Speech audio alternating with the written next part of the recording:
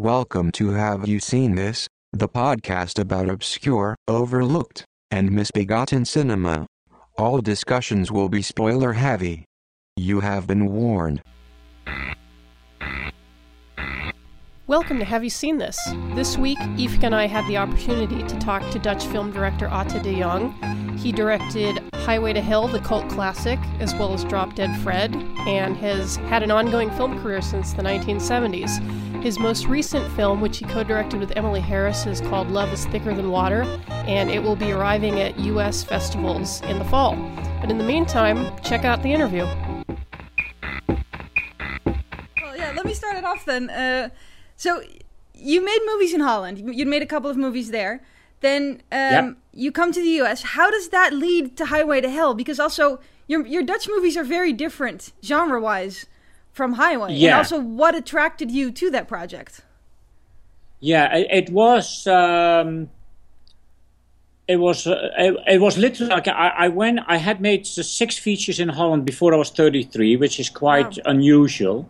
And I thought I can get old and get subsidy all the time, and it's not going to be any challenge. So I literally packed my bags, 2 bags, one with videotapes and one with some clothes, and went to Hollywood. Didn't know anyone, knew one person, and did the thing that you have to do when you go to Hollywood, which means you go to every party, every barbecue, you meet a lot of people, you do networking, you sort of like boast about yourself, but then in a more European, modest way.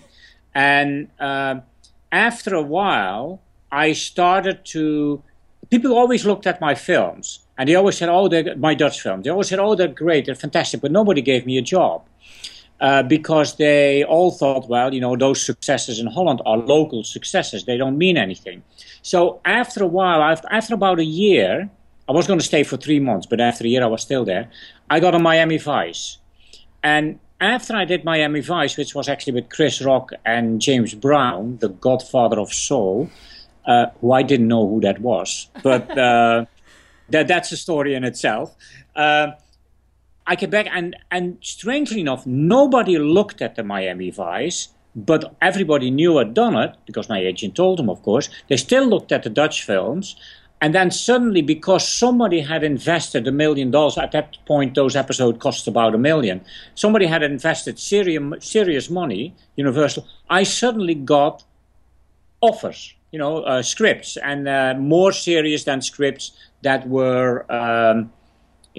just people who wanted to make a film but didn't have any money and all that. So this script came through MGM. And the executives had seen my films. They loved my European films. They wanted to give Highway to Hell a European flavor. And I saw the Greek mythology possibilities in there. And one thing led to another. We went pretty far with we were pretty far with MGM, but then as these things happen, MGM was sold to Kirk Kerkorian. So the whole deal fell apart. But one of the executives of MGM, instead of a severance pay, she asked for the rights of Highway to Hell. And she was very loyal to me, Marianne Page. She was very loyal to me, and she. Said, do you still want to do the film? I was a whore enough to say yes.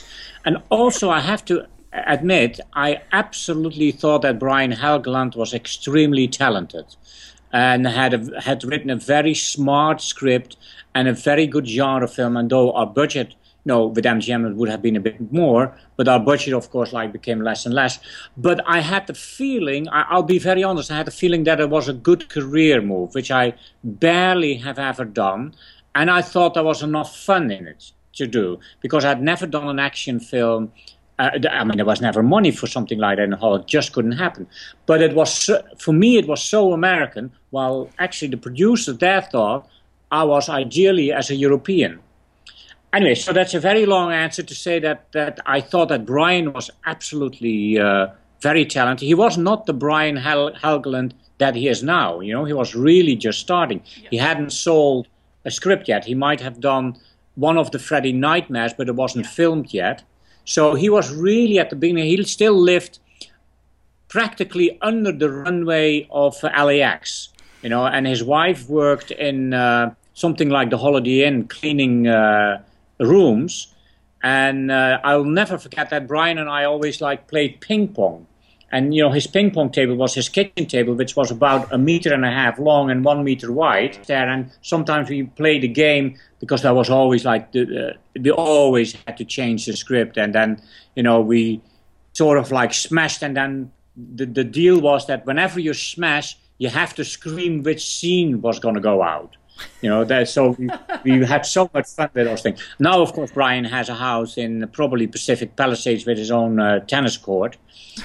So things change. I think it took like 1.5 years, if not more, before the financing was really there, because we tried particularly the producers tried all kinds of financiers, and ultimately Hemdale stepped in. Okay, and Hemdale at that point. That was the production company which later went under, I believe. Yeah, they went bankrupt, right? Yeah. Later they went bankrupt. Unfortunately, they went bankrupt during our post-production.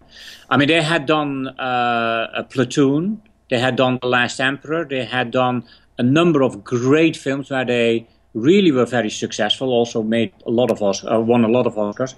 And they then invested a little bit haphazardly. And anyway, they basically expected Highway to Hell to become a film like that, but by the time we finished the film, they were bankrupt and never released the film. Huh.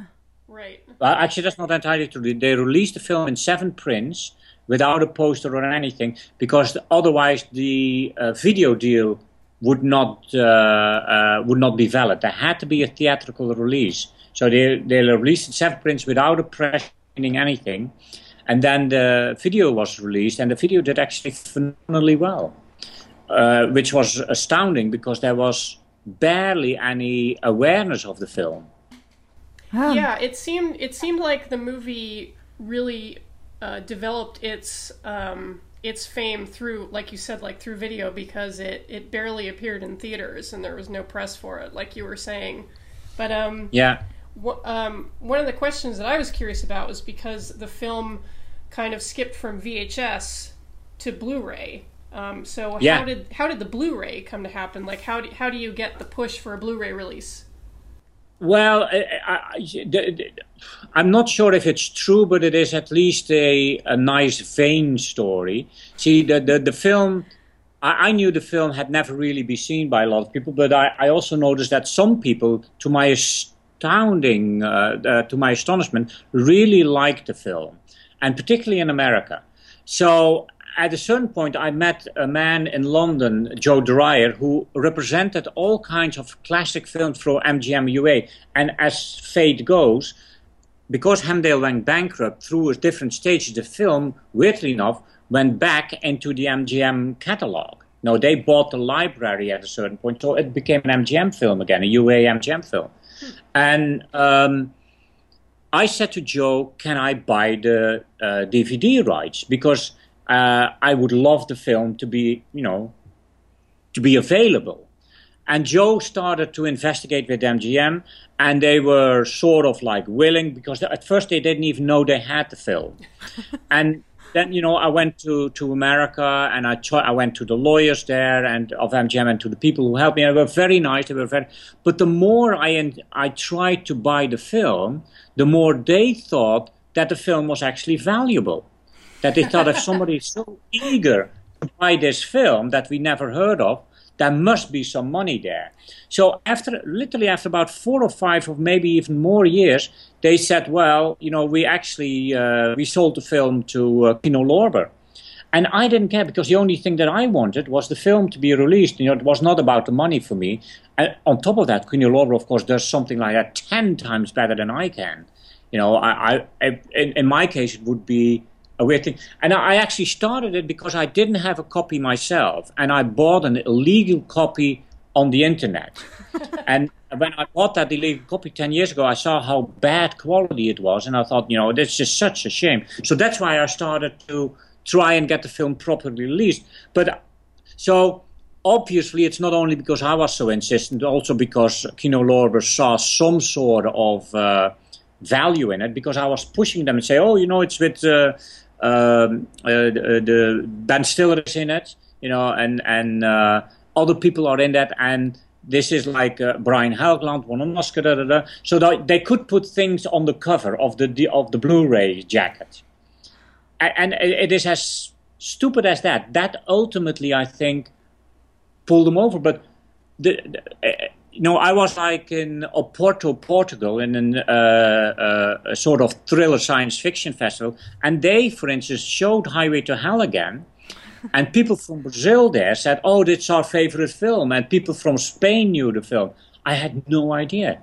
I only thought that some people in America knew the film, but the film has a very small, awkward cult following. So I'm extremely happy that it's now available.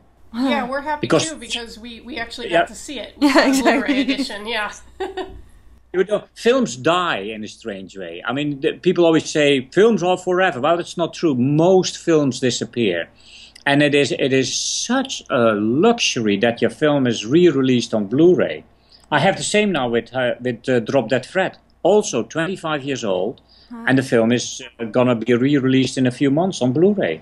Yes, I watched it last night, in fact, and enjoyed it. So, and that's kind of the whole reason that I'm doing this particular podcast. It's called Have You Seen This? And we're kind of trying to highlight movies which have been a little bit overlooked or maybe disappeared from view or whatever. And so that's why we thought that Highway to Hell would be really ideal, because it kind of flew under the radar and then came back in a second life. To home video, and now it's back, so we're anxious to kind of share it with people. Yeah, there's always these strange things, that you make a film, and I'll be very honest, at the time that I made the film and finished the film, I wasn't really happy, because John Daly of Hemdale, who at that point in the editing wasn't bankrupt yet, only was like during the last stage in the release, re-edited the film, and he was legendary for that. Oliver Stone, for instance, had two prints of his film, one working copy that he left there so John Daly could re-edit everything he thought was better, and then he had the real film which he hid and which he ultimately brought to the lab to be where the negative cutting happened. And the same thing with Cameron, or a similar thing with Cameron with the first Terminator. So John Daly also had the first Terminator also, and also, he kidnapped the film in his little Pinto or whatever he had, and drove it away so John Daly couldn't touch it anymore. So, but I didn't have that kind of, probably not that guts. But so I couldn't kidnap the film, and he did make a lot of recuts, and I actually took my name off. I went to the Directors Guild and I said, "This is such a, the film is so much changed, and then because of that, Daly allowed me to put some stuff back, but the ending is not the ending it had to be, according to me, because at the real ending is that the two of them, Rachel and Chad Lowe, are at an airport and say goodbye to the little boy and the dog and all that, and everybody goes their own way in a different way. And now it ends a little bit, for me, in nothing, and therefore these last credits were added. But it was actually Brian. Brian said to me, "If you take your name off, I'll put my name on as a director because it's a good film." and I thought, Jesus, he probably knows more than I do. And in all honesty, I've always thought, oh, the film such and such, but so many people loved it. It shows you a director doesn't know shit. A director doesn't know anything. But yeah, if you see it now, do you still see certain scenes where you're like, I wish it was my cut? Or are you happy? Has enough time passed that you can look back and be happy with it? Well, there has enough time passed to not feel upset about it anymore. There are still moments where I think that was better in the original version, which doesn't exist anymore, to my knowledge. But there's also something that I think, well, there were certain things that John Daly did where he probably was right, where he probably understood the genre better than I did. So it's a very wise lesson that, you have to be a bit stubborn and you have to be a little bit follow your own intuition and all that. But the other person is not necessarily wrong. And that is a certain kind of almost like a modesty, which is not bad to understand. I mean, for instance, like what we did at the time, we had a test screening of, let's say, my version, for argument's sake. And then after the record of John Daly, we had a test screening of his version. Well, his version did not score better than my version. Actually, it scored a little bit less, but not dramatically much less. So there's also a truth at a certain point, a film is what it is. And you can definitely change a film a lot by editing, but you can't really change that much. Right. So one thing that you mentioned is maybe John Daly understood the genre better than you did, and probably Americans aren't. It's hard to see a lot of your films here in the States, especially like your early stuff. So can you tell us a little bit about what genre were you working in early in your career, and like how much of a jolt was it to go to kind of an action picture? Yeah, well, see, the films I made in Holland were by necessity all dramas, because it's almost and sometimes with a comedy element in it or something, but they were basically had no special effects because we couldn't afford it. That had no stunts because we didn't have the skills to do it. It didn't have any specific American genre like a musical or anything like that, because that is a genre that we certainly at that time didn't understand, or it was not within our culture. These things have changed a little bit. I mean, it's still like, the budget does make a big difference. So by necessity, the films had been dramas with sometimes a lighter tone or a more romantic tone or whatever, but the core of it was dramas. And even with Highway to Hell, I always approach it from the character's point of view. So even in Highway to Hell, my starting point was, what do the leading characters really want? What do they try to achieve? What is their motivation and all that? And then all the action and all that had to be believable within their world. And when I say that maybe John Daly understood the genre better, is that sometimes in a genre like this, which is between thriller and action, or between horror and action, you sometimes don't go for the believability in character, but you go for the effect. Mm-hmm. And he did that, and I've always thought, oh, you can't do that because if it is not motivated by the character's behavior, then nobody will believe it. Well, genre people actually don't care that much. They believe it when they are basically entertained. Yeah, and I feel like that's kind of one of the strengths of Highway to Hell, is that because like Chad Lowe's character is a very rounded character, because he isn't a typical action hero. He's a little bit of a hapless, kind of a young kid. Yeah. I mean, at a certain point, I re-saw the film again in Oporto, because I hadn't seen it for many years. And I'm not sure if I can quote it correctly, but at a certain point, the devil says, they say, oh, we love each other, and we haven't even eloped yet, and we're still in love. I said, love, love, what a nonsense. It's all vanity and fear. And in essence, that is the core of the film, because that is what Chad Lowe's character is afraid of, that he actually doesn't know what love is, and that he has to discover what love is, and that it is not vanity and fear, but that it is a sharing of emotions which helps both. So there is a other layer that definitely was intended, but was a little bit hidden. Like, in Drop Dead Fred, for instance, you have a whole subtext of abuse, of abuse at a young age, which is never spoken of, but it's there. In Highway to Hell, you have this search for what love actually means and what loyalty means, and I always hoped that would give the film a slightly other flavor, and that's probably what the producers meant with a European flavor. And then, of course, you had like the whole Greek mythology, which was fun, but also had a meaning to indicate that life in itself has iconic elements that come back no matter what you do. Well, that sounds serious, isn't it? So I think a lot of times, like, even if you're, I mean, we're relatively savvy movie industry people.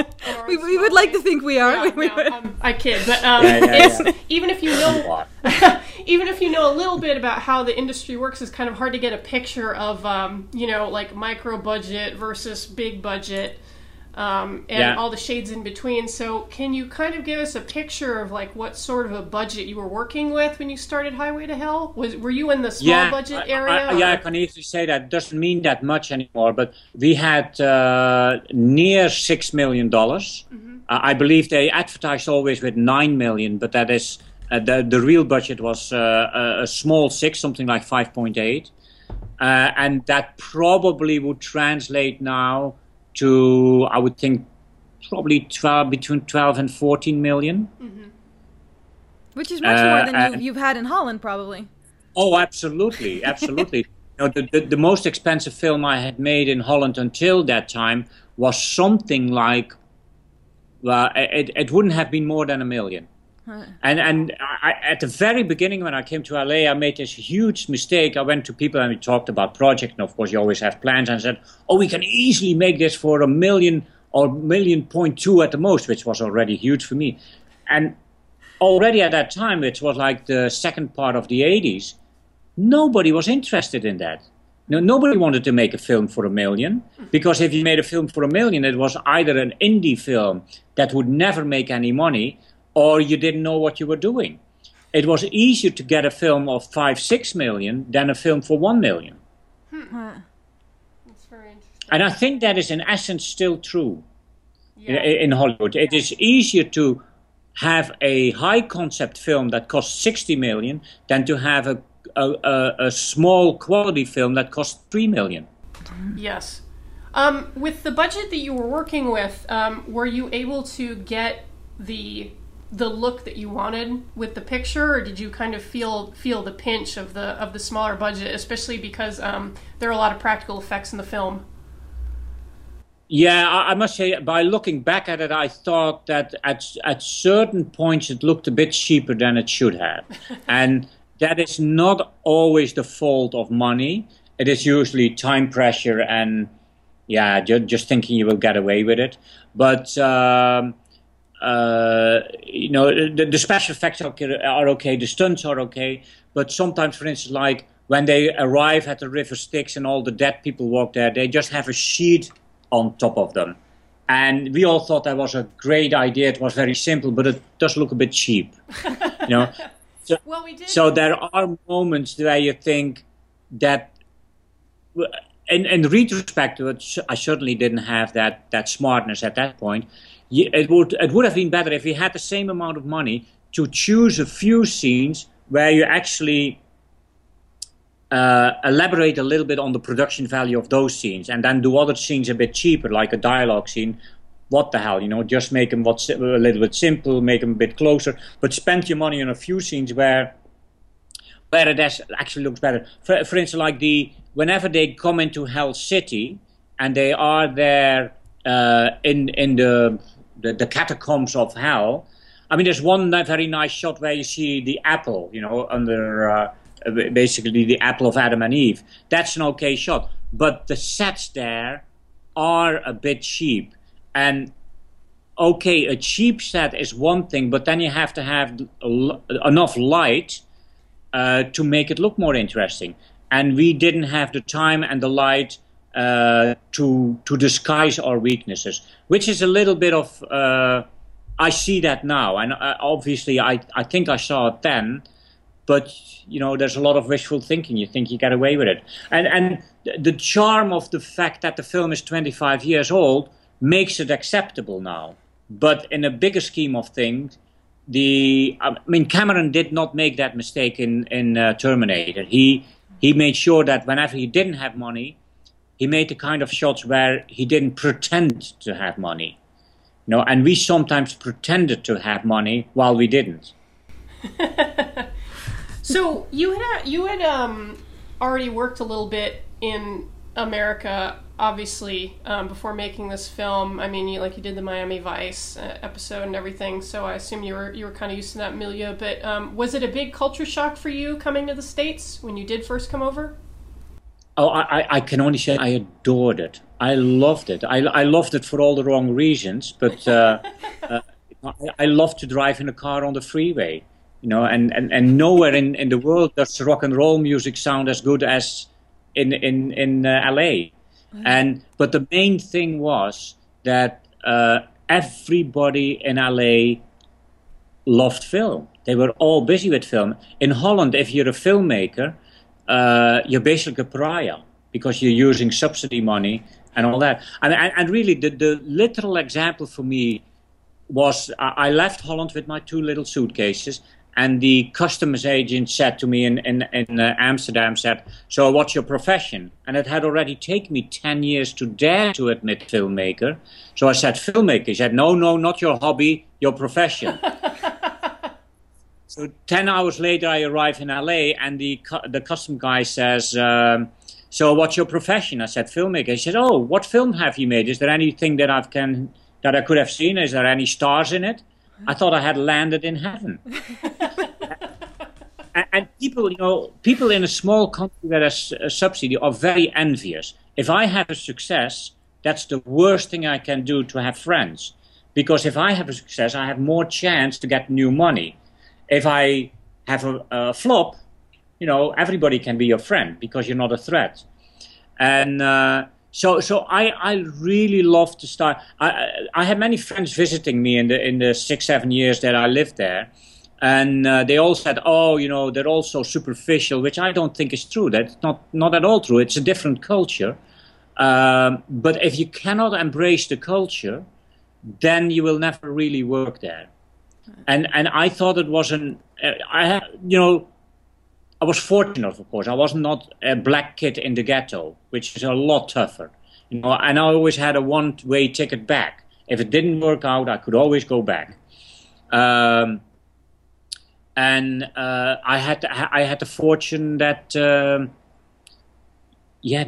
I liked it, and I liked the culture, and I could embrace it. So the real filmmaking was, weirdly enough, not that different. You had more people, and the difference with Hollywood is that if you say it very broadly, there is money to correct your mistakes. Even with a budget of Highway to Hell, if you really did something wrong, we could do a reshoot.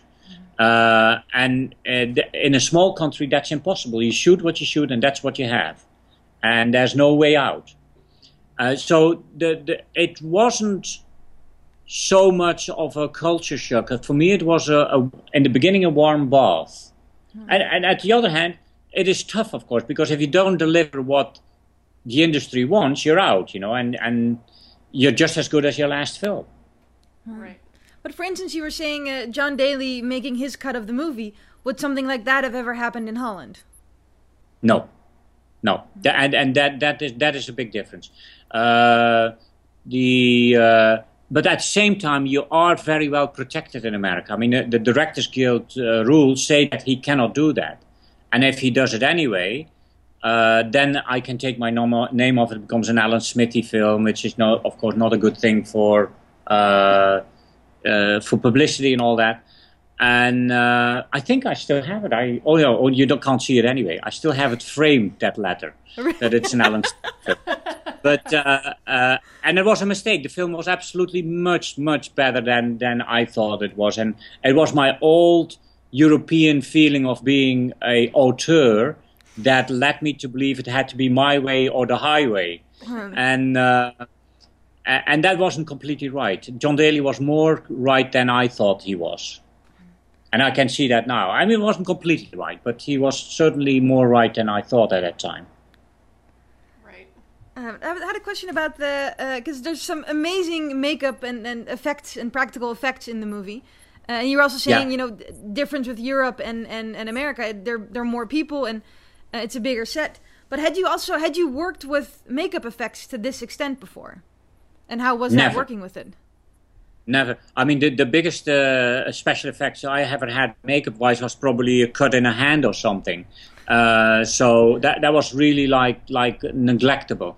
I mean, at that time, the let's say the $6 million budget was not a great budget. Even for that time, it wasn't great. So we found a special makeup man who was at the start of his career, Steve Johnson.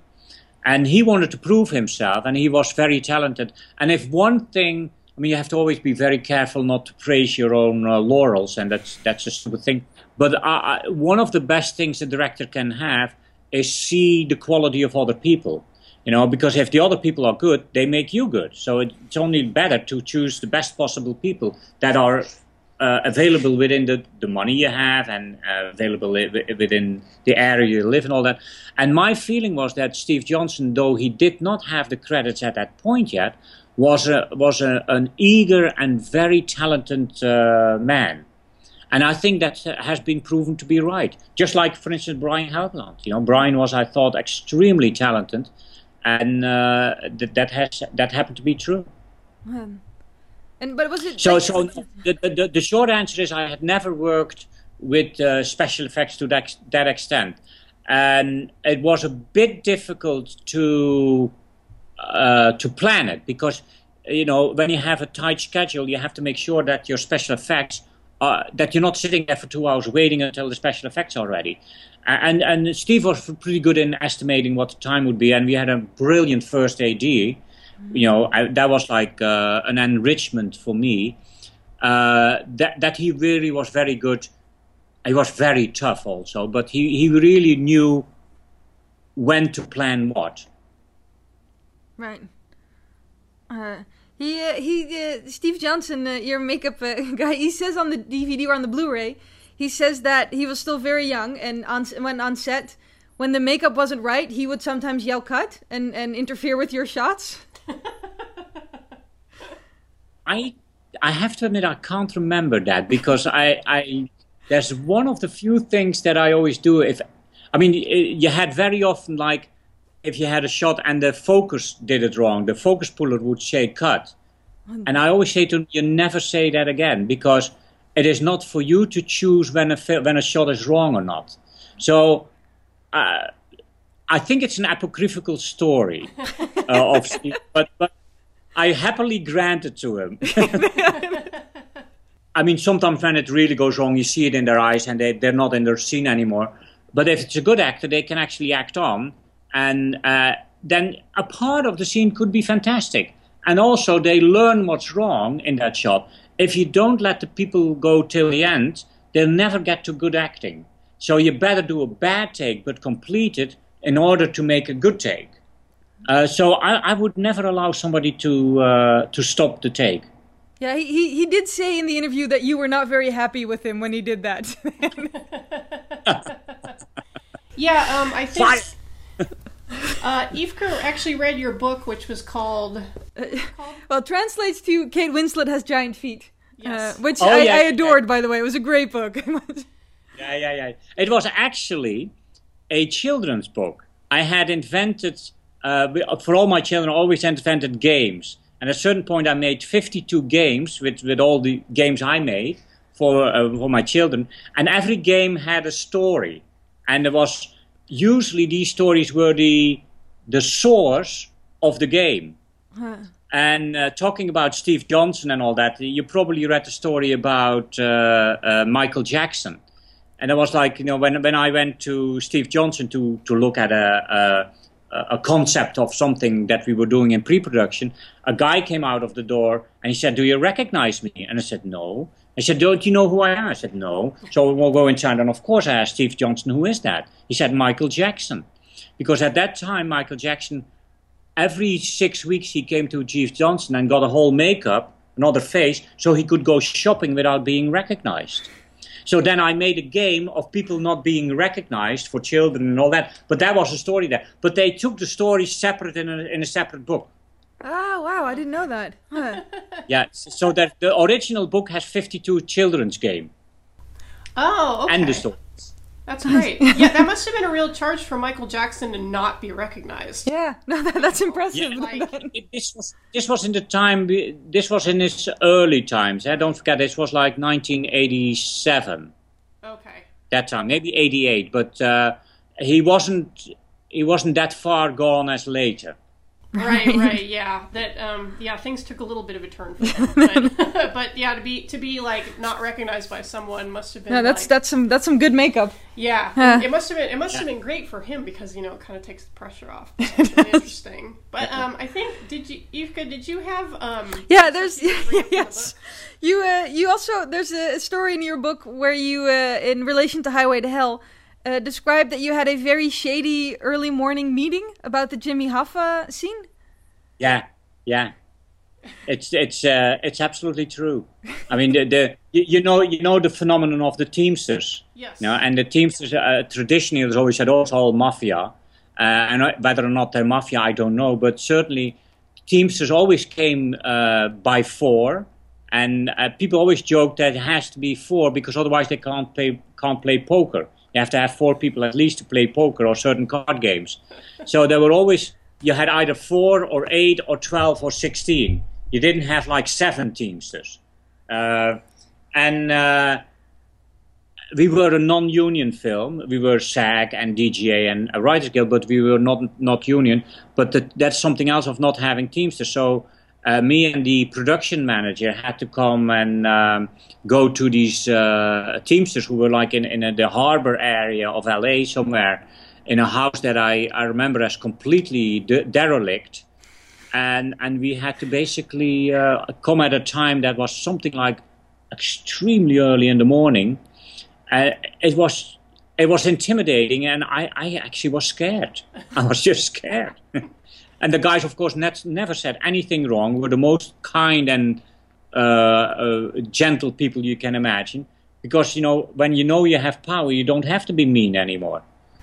That's very true. I know I probably would have been shitting my pants. But that must have also been a very different experience from Europe. Yeah, absolutely. But those things, of course, but that was a bit scary, to be honest. But most of these things, as I said, everybody loved. I loved LA because everybody loved film. It was literally like when I was once I broke down with my car on the freeway, and I had just done Miami Vice. I hadn't done Highway to Hell yet, and I broke down on the freeway, and the tow truck arrived, and of course everybody now very upfront, very direct, says, "What do you do?" And I sort of like said, "Oh yeah, I'm a filmmaker. What have you done?" Miami Vice. He said, "Well, I only tow you if you read my script." So he opens the glove, gives me his script, and I had to read the script while he was towing me to the garage. And I adored it. I loved it. I wonder if he ever made it. I was going to say, that wasn't Highway to Hell, was it? No. That was not Highway to Hell, no. No, a friend of mine who was a junior executive in Disney TV, a woman, she had a similar thing, that she had an enormous toothache in the weekend and had to go to an emergency dentist. And he did the same. You have to read my script or I won't help you. So I actually saw her reading, like while he was drilling, she was reading the script. But that actually has been made, that script. And the guy left his job, but after a few years he went back because he didn't get anything else made. And then, his dentist work made him more money than writing scripts. So. That's true. That's my problem, is I haven't held anybody hostage. See, that's what you need to do. Yeah. It's like, read this, although I don't know if it would work at my job. I had another question about your portrayal of hell, because you have it's not like the Christian hell, like there's Greek mythology in there, but you also have the German Beatles and you have like the Andy Warhols. It's a wonderful mix of things. How did you guys came to that? That was you're absolutely. It's smart that you picked up on the Beatles, because I always thought that whenever you're in hell, that was one of the things that surprised me so much in LA, that so many people drove Mercedes and German cars, and there was barely any historical knowledge. In my time when I grew up, you would not drive a German car. You would just not do it. Now that's all different. It's all past and all that. The Beatles was those little Beatle cars were an absolute choice to portray, to give it a political subtext. It's very smart you picked up on the non-Christian elements, because it was a goal of us to make hell not look like a Christian variation, so we didn't want to do Jeroen Bosch. At the same time, we thought the absurdity of Jeroen Bosch was an interesting thing, and that's why things like, I actually like Andy Warhol, but why Andy Warhol came in, because it was an absurdity that seemed to fit a diversity in hell, where hell was, it was most of all, it was based on Sartre's saying, like, hell is the other. Yes. So hell is basically what you think it will be, and particularly other people who are nasty. So, for instance, for the people in Hoffa's saloon, hell is not such a bad place. They seem to have a pretty good time. But for the dictators there, they're bored because they can't really dictate anybody. They can't really play out their meanness because it doesn't mean anything anymore. So hell is basically what you fear it will be. And that was the concept that lay there before. That was something I discussed a lot with Brian. It wasn't what Brian brought in. Brian was more, he made a non-religious hell, but that's where it stopped. He didn't have a particular vision, but he agreed with this approach. Have you been to Las Vegas? Yes. Yeah, because one of the things that I liked about the vision of hell that you mentioned is because, like, when I was younger, my mom was afraid to fly. I grew up in Southern California, and so we were limited on where we could go to vacation. So we went to Las Vegas a lot, and there was a real familiarity to the setting of hell in this movie. Yeah. You know, this kind of like remote desert location, like a terrible casino with like really crass, terrible people, which, so it had the ring of familiarity to me, which I enjoyed. I think, in all honesty, that I hadn't been in Las Vegas before we made Highway to Hell, because I was only in America for a year, and I don't think I'd been there yet. But of course I'd seen a lot about it and all that. And so there was a form of sleaziness that had to mix with the Greek mythology, and it had to be some fun. Like always, whenever the people walk, these people in all these uniforms that go through all the ages. You know, you have people from the French Revolution, you have people from the Prussian times, you have people in all kinds of different uniforms. But we always wanted to have a very tall woman next to a very short guy. You know, that sort of things. And there was, for instance, no greenery in hell. We only looked for locations where there was never any grass or whatever. I mean, sometimes you see a very little thing. I remember that once we had a perfect location, but there was one tree that stuck out with very green leaves, and I had cut it down, and some people in the crew were extremely angry because they said it had taken 20 years to grow. Because this was also before you could just take it out in post-production. Yeah. Yeah, absolutely, exactly. Now you would just blur it away. Since you were now the film, probably a lot of like the sets. I mean, we, for instance, like the let's say the office building of the devil is a classical glass painting. That is not a CGI shot. That's a classical glass painting. And we were like on the verge of CGI and the old way of doing effects. And the old way of doing effects was still cheaper, and that was the reason why we did it. True. That's but it's true that like, for instance, like the garage, which was just a front in the middle of the desert, you would now just put it in there through CGI. You would not build that. That's true. But I do think that's one of the reasons why the movie holds up, is because of that look. Like, I think bad CG outdates really fast. Yeah, and I think matte paintings or like the stop motion dog, those still remain great. Yeah, stop motion Cerebus. Well, I think it's for Nolan, who always said, I mean, he makes fantastic films and he tries to do everything in camera. I'm a big fan of Méliès, for instance, like just simple tricks, like, you know, you let a person stand somewhere, you lock the camera, you let him go out, and he can jump out while you think, how is it possible? I mean, the mere simple tricks are mostly the most effective. And there are a number of those in Highway to Hell that they're just Méliès tricks. And you're absolutely right that, strangely enough, those When I saw Highway to Hell again in March this year, I didn't think it had aged that much. I know I still thought that some of the sets were a bit cheap and some of this and some of that, but in the look, it hadn't aged that much. While generally you see a film, you see the time period in which it made, and that's a charm also. But sometimes, you can't stand it. At the moment, I look at a lot of films from the past, from the 70s, which was a time where I saw most of my formative years for filmmaking. And the strange thing is that the American films, generally of the early 70s, haven't dated, while the European films of Bergman and Visconti and Pasolini and Bertolucci, and even the Godards and all that, it is tough to sit through them. They're really very outdated now. What about them is so outdated? Is it just like is it the production design? Is it an aspect of the? Well, see, in the production design, for instance, there's some things you can't really help. I mean, clothing. When you have a Highway to Hell is, of course, a fictional film, but still there is like a certain temporary thing in there. So clothing will always be a bit outdated. That will refer back to the time. But it's usually the way of thinking. It's the filmmaking that outdates it very quickly. The Nouvelle Vague is very typical for the 60s. Mm-hmm. And the filmmaking and way of storytelling has evolved in a way that dates those films enormously. What you have a lot with films in the late 60s, early 70s, that they use a lot of zoom lenses. Yes. And when they use the zoom lens, you immediately can place that film in a certain time age.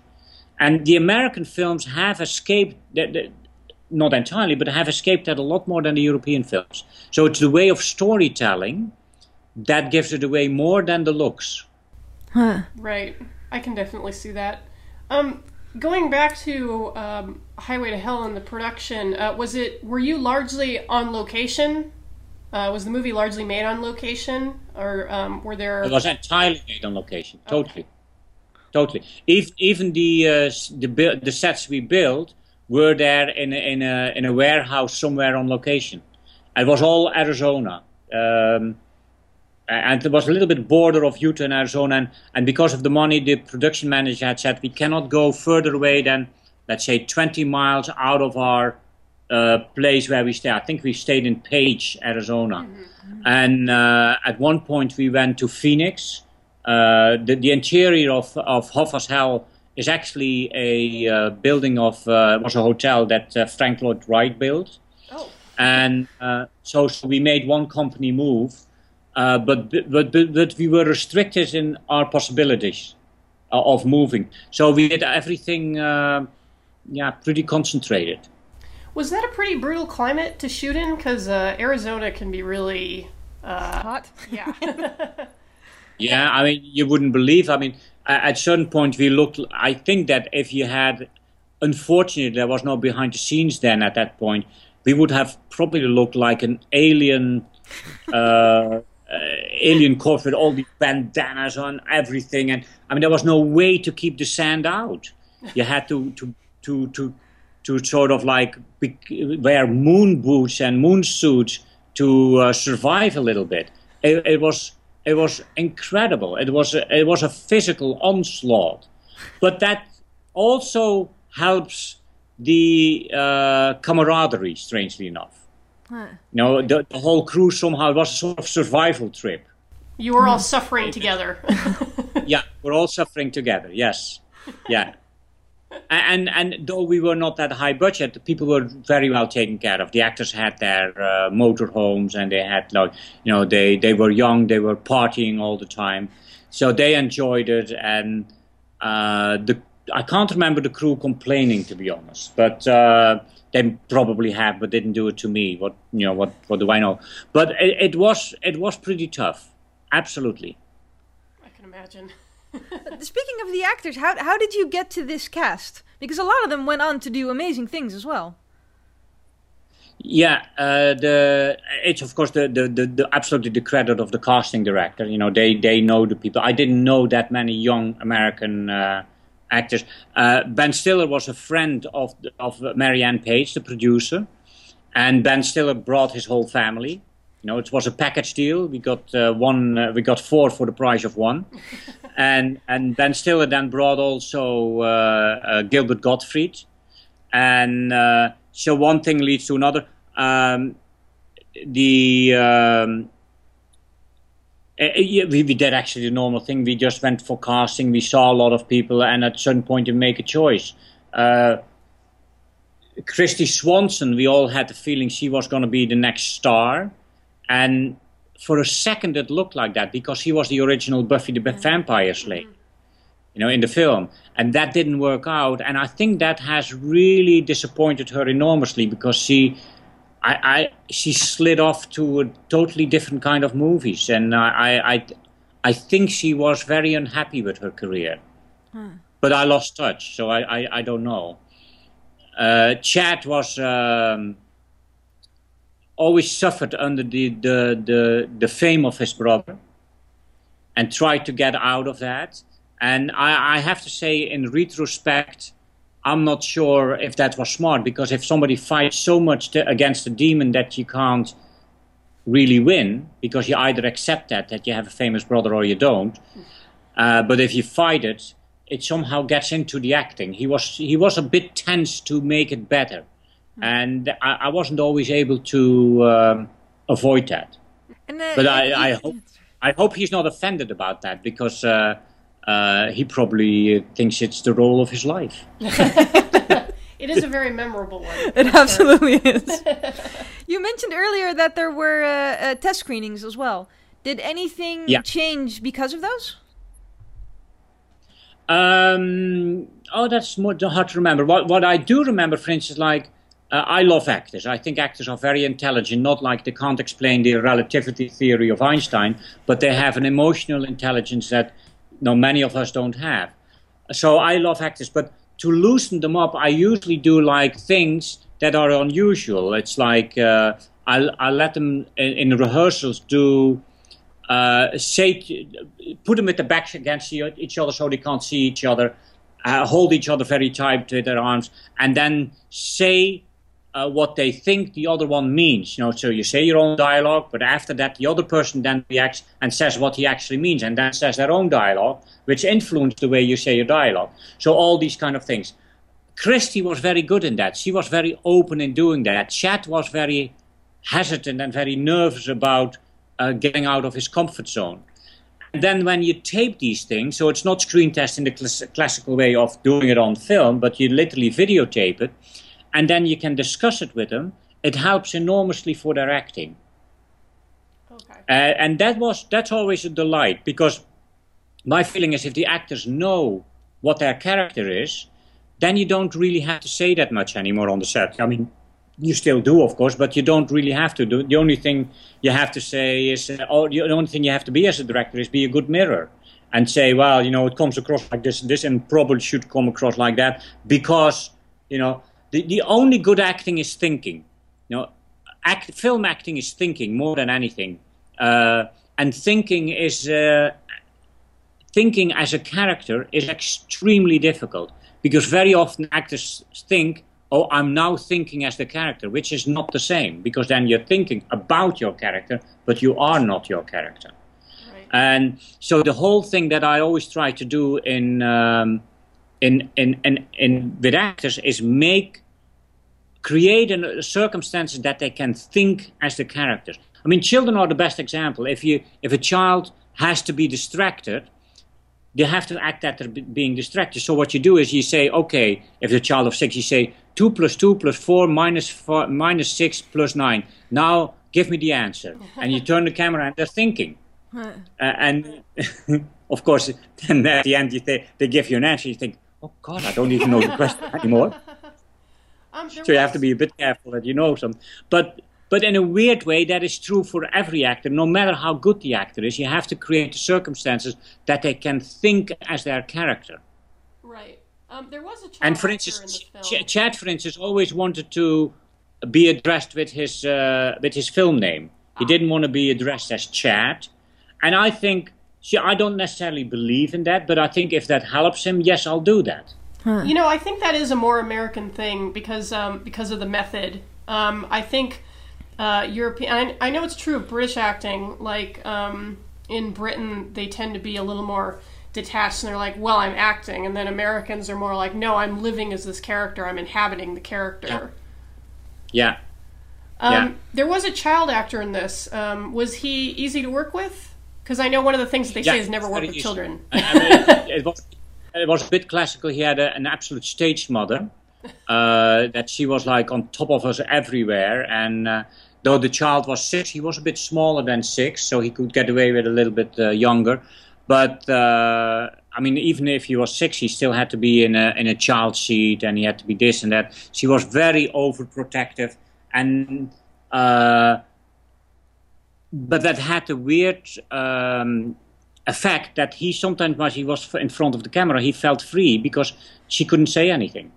So he felt more free while he was acting than he was not acting, because then she was also homeschooling him in off time. So she was very dominant. And that was not necessarily bad for the film. I'm not so sure if it was good for him personally, but it wasn't bad for the film because he felt much more free when he could go to the set. Yes. It plays into the film itself because this is a child who is, bound to Beelzebub, basically, So that kind of fits. Yeah. And, jumping back to what you were saying about the rehearsal, oftentimes you hear here, especially with low-budget movies, that there wasn't enough time for rehearsals or for getting into characters. Did you guys have enough time to rehearse, or did you? How did that go? I didn't have a feeling we did not have. I mean, I shouldn't use double negative. Yes, I did think we had enough time. It was more the willingness of the actors that determined it. Because strange enough, the actors always say, "Oh, I would love to rehearse for a month." In reality, you're happy that you get them for 2 days because they're always busy with other things. Particularly, that age group was very party happy. So they were very busy before the shooting. They thought, "Oh, we're going to go to Arizona for 6 weeks. We better party now because it's not going to happen for a few months." So we had a tough time just getting them in. But the time was there, and whatever time we got, we did use. So I know people always say there's not enough time, but in the end, it is all a matter of priority. If you make that a priority, if people say, "Oh, we have to go location scouting, oh, we have to do camera tests," and you say, "But the rehearsal with the actors is more important," it is all a matter of priority. So I don't think that we had a real issue. For instance, like with Ben Stiller, I couldn't rehearse because he came on the set and we shot a scene. Or with Gilbert Gottfried. But with Gilbert Gottfried, you count on his improvisation talents anyway. The script, whatever was written there, I don't think he said anything that was in the script. And we pretty much knew that up front that would happen. Right. And that's fine, that's why he was in there. So, yeah, all in all, and what I always also do, certainly at that time, I write the actors a very long letter and explain how I see the character, what the motivation is of the character, what the character actually has done before the film starts, and what they're most likely to do after the film is finished, unless they're dead, because that makes the letter a bit short. But so I give them a lot to think about. And they can do it with whatever they like. Literally, if they don't want to read it, they don't have to. If they don't want to be won't have any prejudice. I've never had that, actually. Everybody always wants to know about it. But you try to prepare them as much as possible. And the only way to do that is talk as much as you can. And then if you can't talk, at least you can express your feelings on paper and then talk about that. Because that sort of, at a certain point, it is not making the character broader. At a certain point, it is actually slimming it down and making sure that the important things are highlighted enough so they become recognizable. Because if you're going too broad, you drown in its diversity, and that doesn't help a character. Right. Looking back, not just on Highway to Hell, but also your filmography. Is there some aspect of your films that you consider like your signature as a director? Like if you were going to point to something in your films, you're like, that's me. What would that be? It's, as I said, earlier, like the director is probably the worst person to talk about his own films because all these things I thought it wasn't a good film and other people love it and all that, and that happens a lot. That you actually like films for the wrong reasons. You had a great affair with the script girl, and you think, oh God, such a great affair. The film is great, and the film, you can't. It's horrible. Or you have to think this is the worst film ever because that went wrong and that went wrong. That person hated me, and other people say it's a very nice film. But come back to your question: is there is something, and you sort of discover it later. It is not that conscious in the beginning. It is there a little bit, but it becomes more and more conscious, and there is something of in most of my films, if not all. Something of maturing, of being in a situation, getting into another situation which asks that you mature. And in order to mature, you have to usually lose a lot of the past. You have to accept that the past is the past and will not change anymore. And these days I usually translate it in an almost a religious wording, but it's not meant religious, like acceptance and forgiveness. Yes. You have to accept what others do to you, but you primarily have to accept yourself for what you do to yourself. And you have to forgive others, but you particularly have to forgive yourself. So it means that you have to accept that life sometimes is what it is and that you can't always influence it, but that you can try to be in there as good as you can be and have to accept the humanity of other peoples, which is not always the best thing according to the law, but is the best thing that you can do according to your conscience. Right. But that sounds heavier than, well, I don't actually, maybe it doesn't sound heavier than I mean, but I sort of saw there was this line of basically a person that has to accept his limitations, and by accepting the limitations actually matures. Yes, that certainly was a theme of Drop Dead Fred, where she kind of has to let go of her imaginary childhood friend, and she's able to move on like as a complete person, So that theme definitely came out there. Yeah, I mean that was in Highway to Hell stronger because of the original ending. The original ending had a similar acknowledgement of what had happened. Yes. And that has disappeared now. I mean, the theme is still there, as you pointed out earlier. I mean, he seems to go on a quest, not only on a quest to get his girlfriend back, also on a quest to prove himself that he can do this and that he actually is mature enough to not be dependent upon other things that happen to him. So you've moved from, American style, relatively big budget filmmaking. You've gone back to Europe, and you're living in London now, is it? I now live, I divorced a few years ago. I now live in Amsterdam again. Oh. But I'm in London extremely much. It's 40 minutes flying, so almost half of the time I'm in London. But technically I live in Amsterdam. Okay, and I believe that your last film, correct me if I'm wrong, was a Romeo and Juliet story, and you guys kickstarted that. Yeah, there was a Kickstarter. Yeah, but that was just a very small amount. Right. Basically, we had an investor in Genius who also financed Avatar. We didn't have the budget of Avatar, I can promise you that. But they also do things. They did The King's Speech, they did Brooklyn, they did Carol, they did a lot of films. And because, I lived in London after I lived in LA, I lived in London for 14 years and knew these guys well. And they said, oh yeah, it's nice, we think it's a good opportunity. And so we got it financed and we did it for very little money. And we were able to make it with the great British cast. It actually is going to show, it's going to premiere in Chicago the 14th of October. Oh, and then that's great.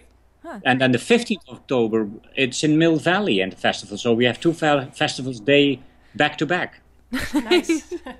How is the process of getting a film rolling and getting it financed? Like, obviously, it's such a different process from, it was back when Highway to Hell is made. I feel like, in a way, there are more options, but it's almost more difficult because, you can't kickstart a film, but, Yeah, it's always been difficult. It's always like, the good thing is, particularly, I like the American system much more because the danger of the European system in general, and then basically I mean the subsidy system, is that you get an enormous influence of committees.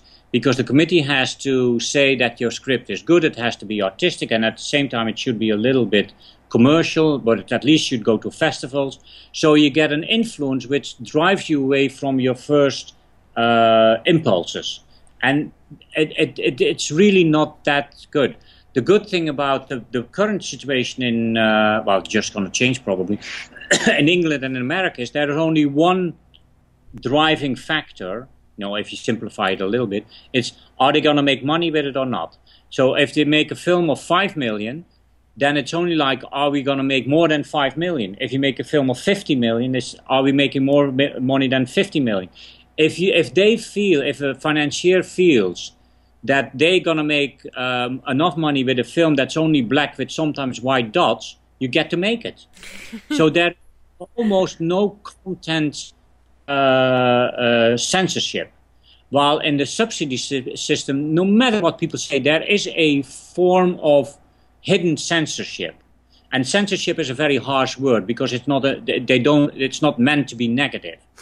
But the financing is just like it was in the time of Highway to Hell. There's only two ways to finance a film. If it's a pure genre film, and genre film is usually thriller or horror, then you're not depending on cast. If you have anything else like a drama or a comedy or something, you're usually very cast dependent.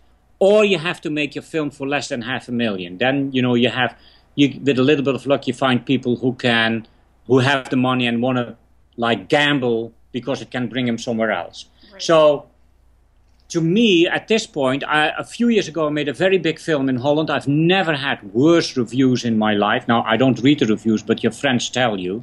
That's what the friends tell you. Oh, you shouldn't read that and that. They always say that, and then you know what they say, though you don't want to know.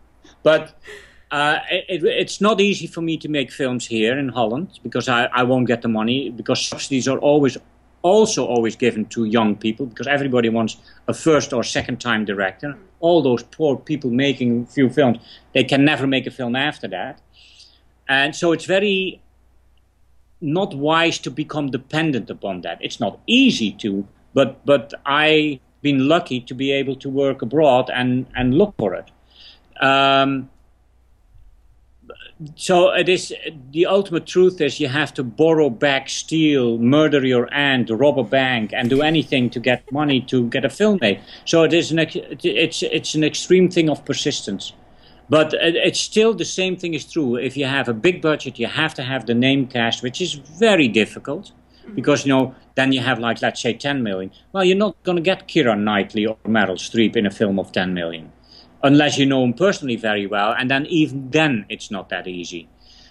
So you go to slightly different kind of actors who are still very good, but don't necessarily open a film, and then you have to convince the financiers that they will be very good for this film.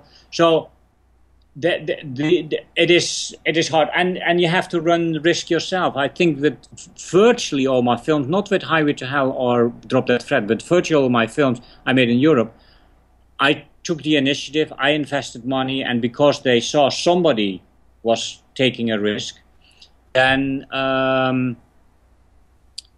money came. But you have to be very careful because you can take a risk and lose everything. So you have to make very calculated risks. So it hasn't changed that much. People say there's so many more forms of financing. That's not really true. I mean, you have these crowdfunding. You don't really get money through crowdfunding. You get $10,000, $20,000 or something, unless you have a major star. If you have a major star, if you have George Clooney, yes, crowdfunding will give you a lot of money. But then you probably don't need that anymore because you're going to get it from the studio anyway. And people say you have Netflix and Amazon. They don't necessarily pay enough money to make a high budget or a good quality budget film. Right. In the past, you had video, you had other sources. So the landscape changes all the time. And it is a little bit of a weaving thing in there. But I never had the feeling it has drastically changed. Right. You know, people say there's a lot more possible in TV. That is true. There's more possible in TV.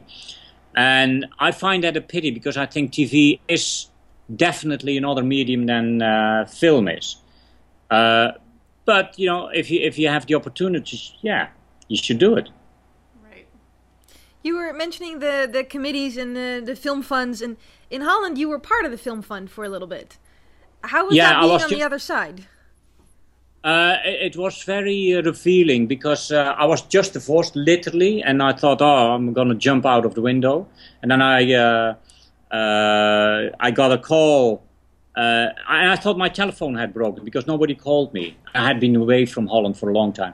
And then I got a call from the Film Fund, do you want to be the commercial intendant? And I thought, well, I'm emotionally in no shape to make a film for the next few years.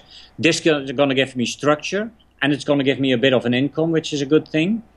And lo and behold, they announced it. And I had so many friends within a day. Because if you have money to give away, you have a lot of friends immediately, instantly. And 2 years later, it was over and my phone was broken again. It's, you know, it's that simple. I know that phenomenon and I wasn't surprised by it. I laughed about it. But I was very surprised because I had been in abroad for about 22 years. Of course, I visited Holland, but I hadn't really worked in the industry anymore. And there were all these things that I thought, yeah, but that is just not true. People said there was no awareness of knowing your audience. Because I said to when I asked people who came with a plan, I said, who's your target audience? He said, everybody between 8 and 80. I said, that does not exist. That sounds like a board game, doesn't it? I said, it just does not exist. You have either women who are bored and sit at home and go with friends to see a film, or you have young professionals who want to relax, or you have a date movie, and that there's people from, let's say, 16 till 22, or you have this, or you have a film that people over 30 like because it has an intellectual quality. Everything is a niche group, and if you're lucky, you have many niche groups together. But you have to determine why people would like this film, and nobody really thinks about that. And it's now a little bit better, but nobody really cared. And the same thing was like they say, nobody knows what's a success. And I said, well, that's not entirely true. You know that if you want to make a success, you need a number of very predetermined things. And of course, I got that they really thought, because I wrote an essay about that, that has hurt me a lot here because people did not want to believe it. Because one of the things I said is that if you have a high concept film, but a real high concept film like James Bond, reviews are of no real great influence. Now, if you have a review of James Bond and it's a bad review, and the PR is good, that film will still do well. Yeah. And I said also, if your concept, I always use an example. I'm not sure if you can use that for your broadcast, but I'll try. I always said, like, you know, Holland has a new queen now. She was still a princess when she came there. And I said, if you have the new queen, Maxima, in a hotel room, naked with a German shepherd who has an erection, you have a hit.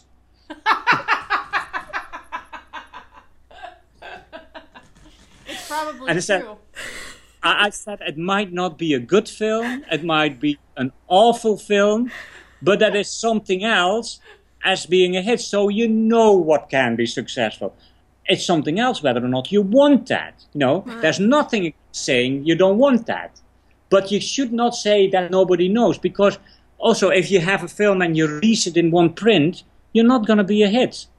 You know, you need a minimum release, you need a must-see factor, you need a concept that is appealing, you can list a number of things. Now, you can still make a bad film, and it can't work. That's something else. But if you don't do a number of these things, you know for sure that no matter how good the film is in its integrity, you know it's not going to work. So I was surprised that there was no thinking about that at all. It did not exist. Are those the moments that you miss Hollywood? Oh, absolutely. I adored it there. And, I went to London with a film because there was a strike in Hollywood. And then I met a new woman. And, love always wins from career. Which, of course, now I think is that so wise. But that's not the story. I miss it very much. I adored it. And I regret a little bit that I didn't continue there. Because in London, I thought, I do the same as what I did in America. It absolutely did not happen.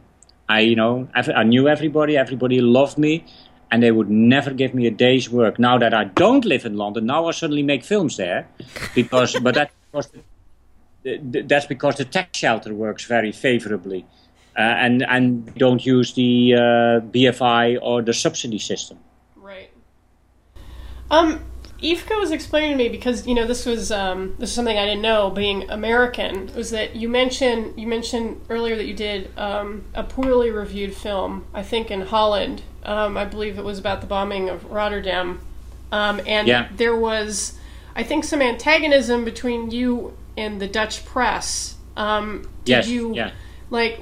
And you kind of spoke back to your critics. Do you think that they turned against you because you spoke out, or was it just like a reaction to the film, or? It's always a hard thing, and there's a little bit of time. See, I thought they took a revenge shot at me because of my essay about success, which was before the bombardment, the Blitz.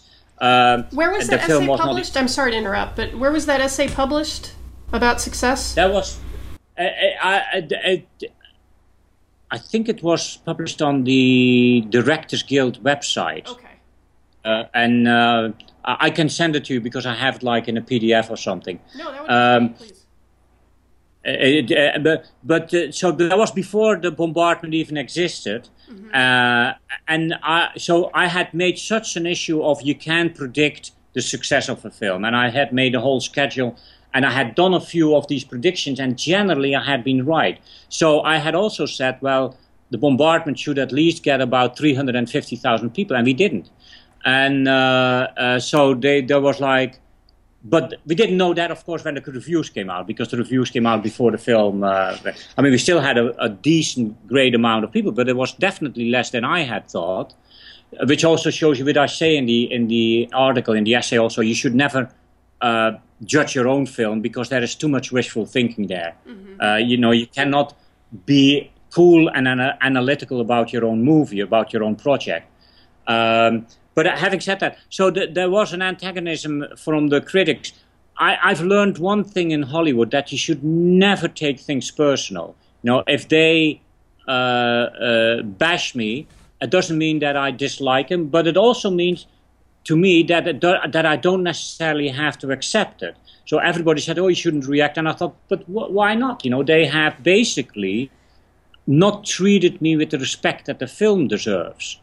And I found that wrong. And I thought, I'm not going to hide it.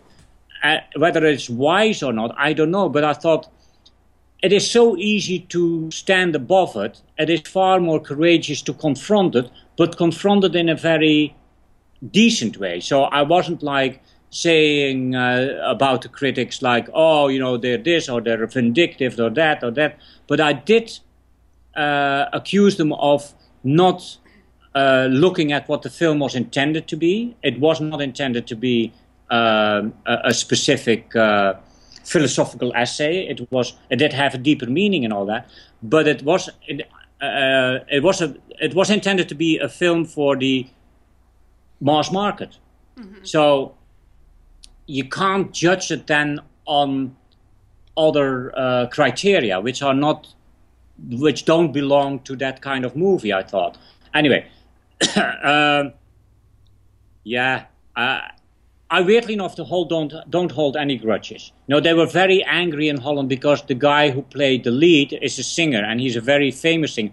I weirdly enough didn't know him because I came from England, so I didn't know how popular he was.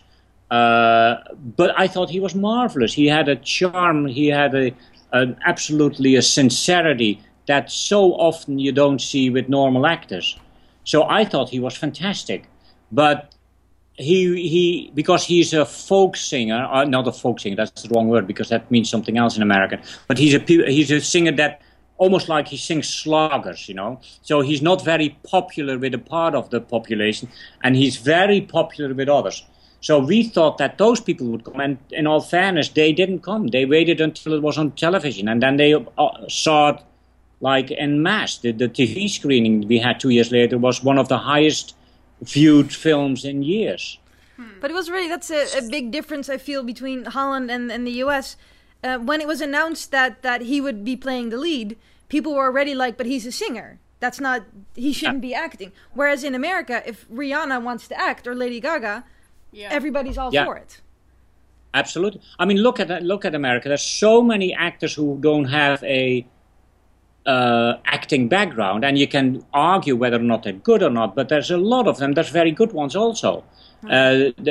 So America does look at that in a very, very different way. Now, in the culture of America, of course, almost everybody's an actor. I mean, if you go on the street and you put a camera down and you just interview somebody, people know how to deal with a camera. While in Holland, people don't know. They find it scary. They find it intrusive. They draw up a shield. It changes a little bit now, but the easiness that Americans have in a generalization way, that does not exist here in Europe. Maybe a little bit in Italy, but not in general. It doesn't exist. So I had many things against me, and then we had this unfortunate that, because of money reasons, we went to Budapest to film the bombardment scene, because we were not allowed to do certain things in Rotterdam. You can't really create a bombardment there because it was too dusty and it was too this and it was too that. So we had to move to other areas. But then the people in Rotterdam were offended that it wasn't done in their city. So suddenly you had like all these things, and they were offended that Jan was playing the lead because he didn't come from Rotterdam, and there were so many good actors in Rotterdam. And then the actors started to say, but, how can he act this? There's so many good actors. We had done screen tests with others, but he was the best. So, anyway, in my eyes.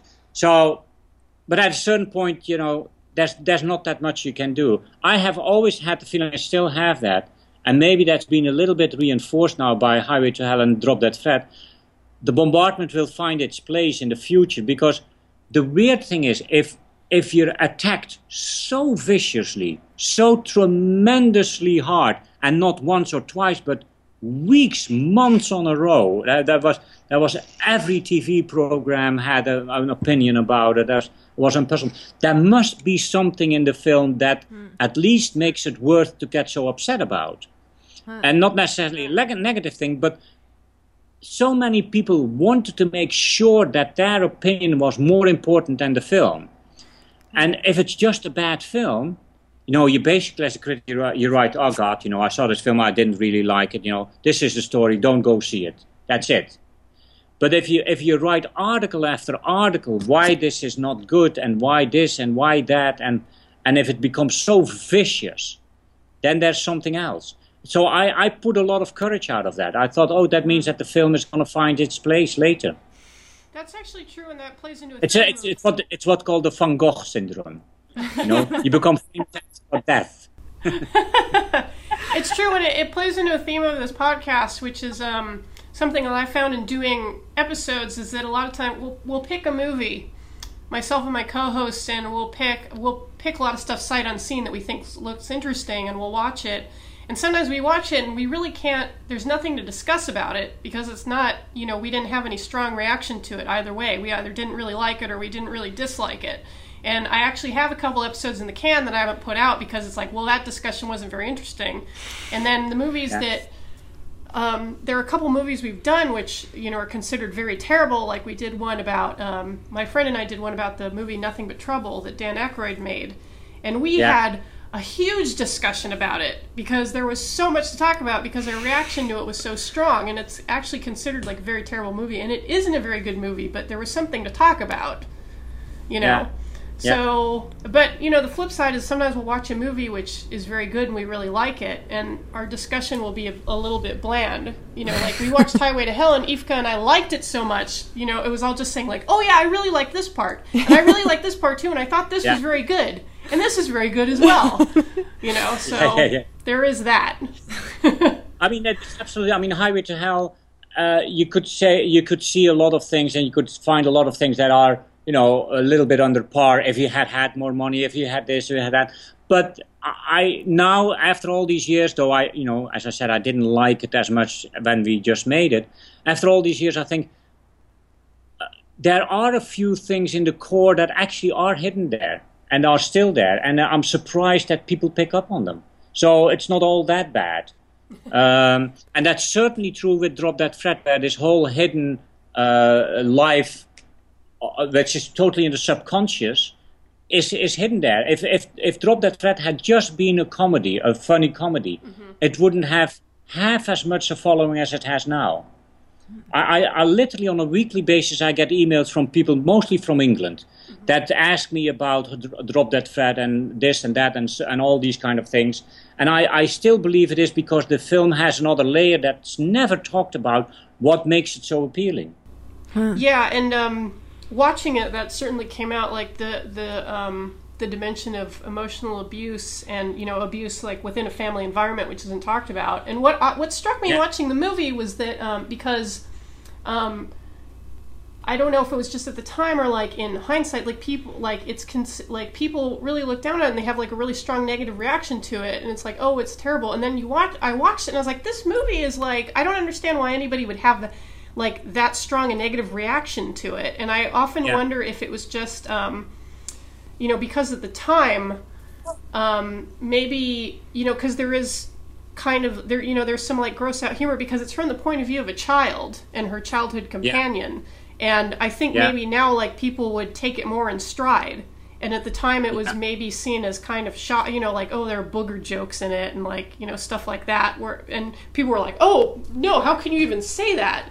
You know, and now like with South Park and stuff like that, people take it, you know, they're just like, oh yeah, it's gross. That's how it's supposed to be. But I felt like that's one of the strengths of the movie is that it is like, it really captures like that childish view of like thinking these very like immature things are funny and just kind of like acting out in like a really extraordinary way because you're a kid, you don't know how to act, and that's why you know, the young girl character, like, you know, through Fred does these really outrageous things because she's reacting in a way she can't talk maturely about her feelings, so she just acts out.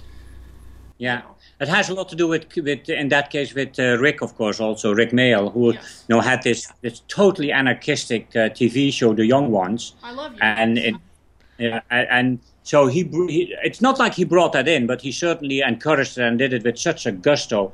And I had no moral objections against these things. That I never thought that people could be offended about it. Yeah. You know, I thought it was just fun. But it was fun with a meaning, and also because that's typically a film where she has to lose everything to mature. And she has to lose her past, she has to lose Fred, otherwise she can't go on. But it was definitely a film when it was released. It had some marvelous reviews, but it also certainly had some reviews that absolutely disliked the film. But the people liked it. It was an absolute hit at that time for an independent film. Yes. Which is great because, you know, I think there's so much interesting stuff in that film, even like watching it now years later. And I think because people are more aware of things like childhood trauma, like that's more talked about now, like maybe that's why it still has resonance and why it strikes a chord with people. Yeah, there was a time where the California Association of Psychologists used the film in their therapies for certain treatments. I'm not sure if they still do, but... I was half a year ago. I was in New York, and I always meet the writers there because they live in New York. And they said apparently there are hospitals where you have terminally ill children, horrible of course, and these children can do a wish, and one of the wishes they can do is that actors will come in and play a scene out of a movie. And according to the writers, the two movies that score highest are The Sound of Music and Drop Dead Fred.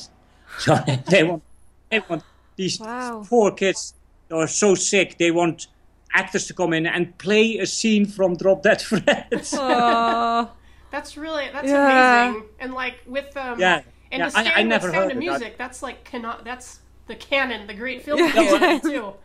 Different children. So what are you working on now?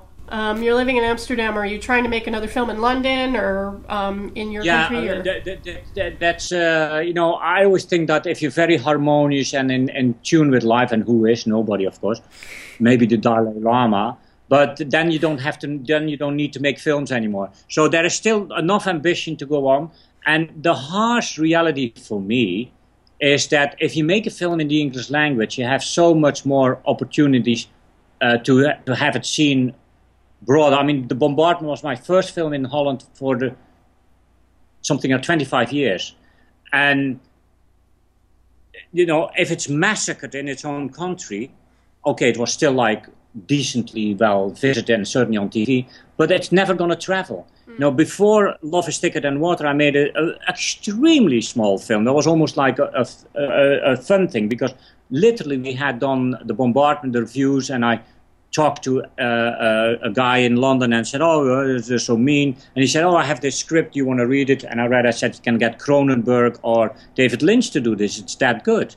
And he said, but it's going to take years and a big budget. Why don't we do it for no money at all? And you do it. And I thought, the best thing to get over a bad experience is to make a new film. Yes. So we made that film, Deadly Virtues, pure genre film, but more than a genre film, because I really think it's a good film.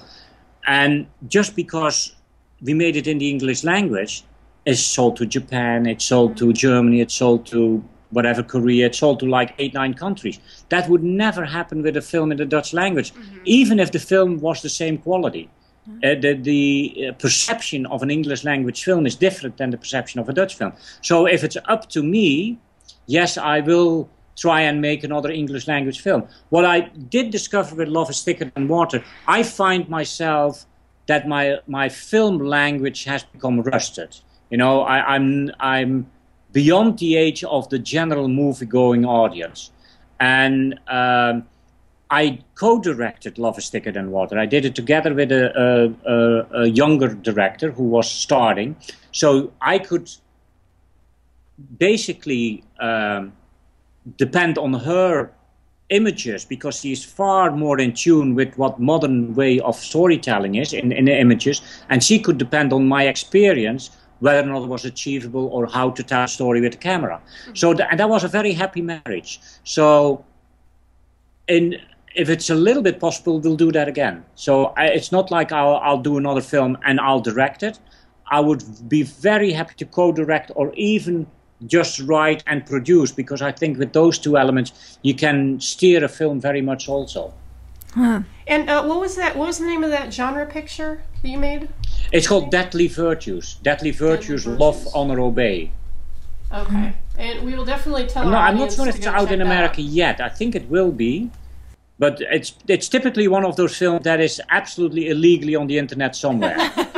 Well, on this podcast, we seek out that which is hard to find. Absolutely. So we will find it, and we will watch it. You have to have a strong stomach, but keep on going. It is worth it. We do I think. Oh God, the expectations are going to go completely wrong. No, on here, we're definitely the podcast for people with strong stomachs. We've talked about some really weird out there stuff on Have You Seen This? So we will definitely seek it out. We're glad to hear that. Please keep us updated with what you're doing. We definitely want to hear about your next projects, because what I've seen of your stuff, I've enjoyed it so much. And thank you so much for taking the time to talk to us. This was wonderful. Okay, guys. Thanks very much. Yeah, thank you so much.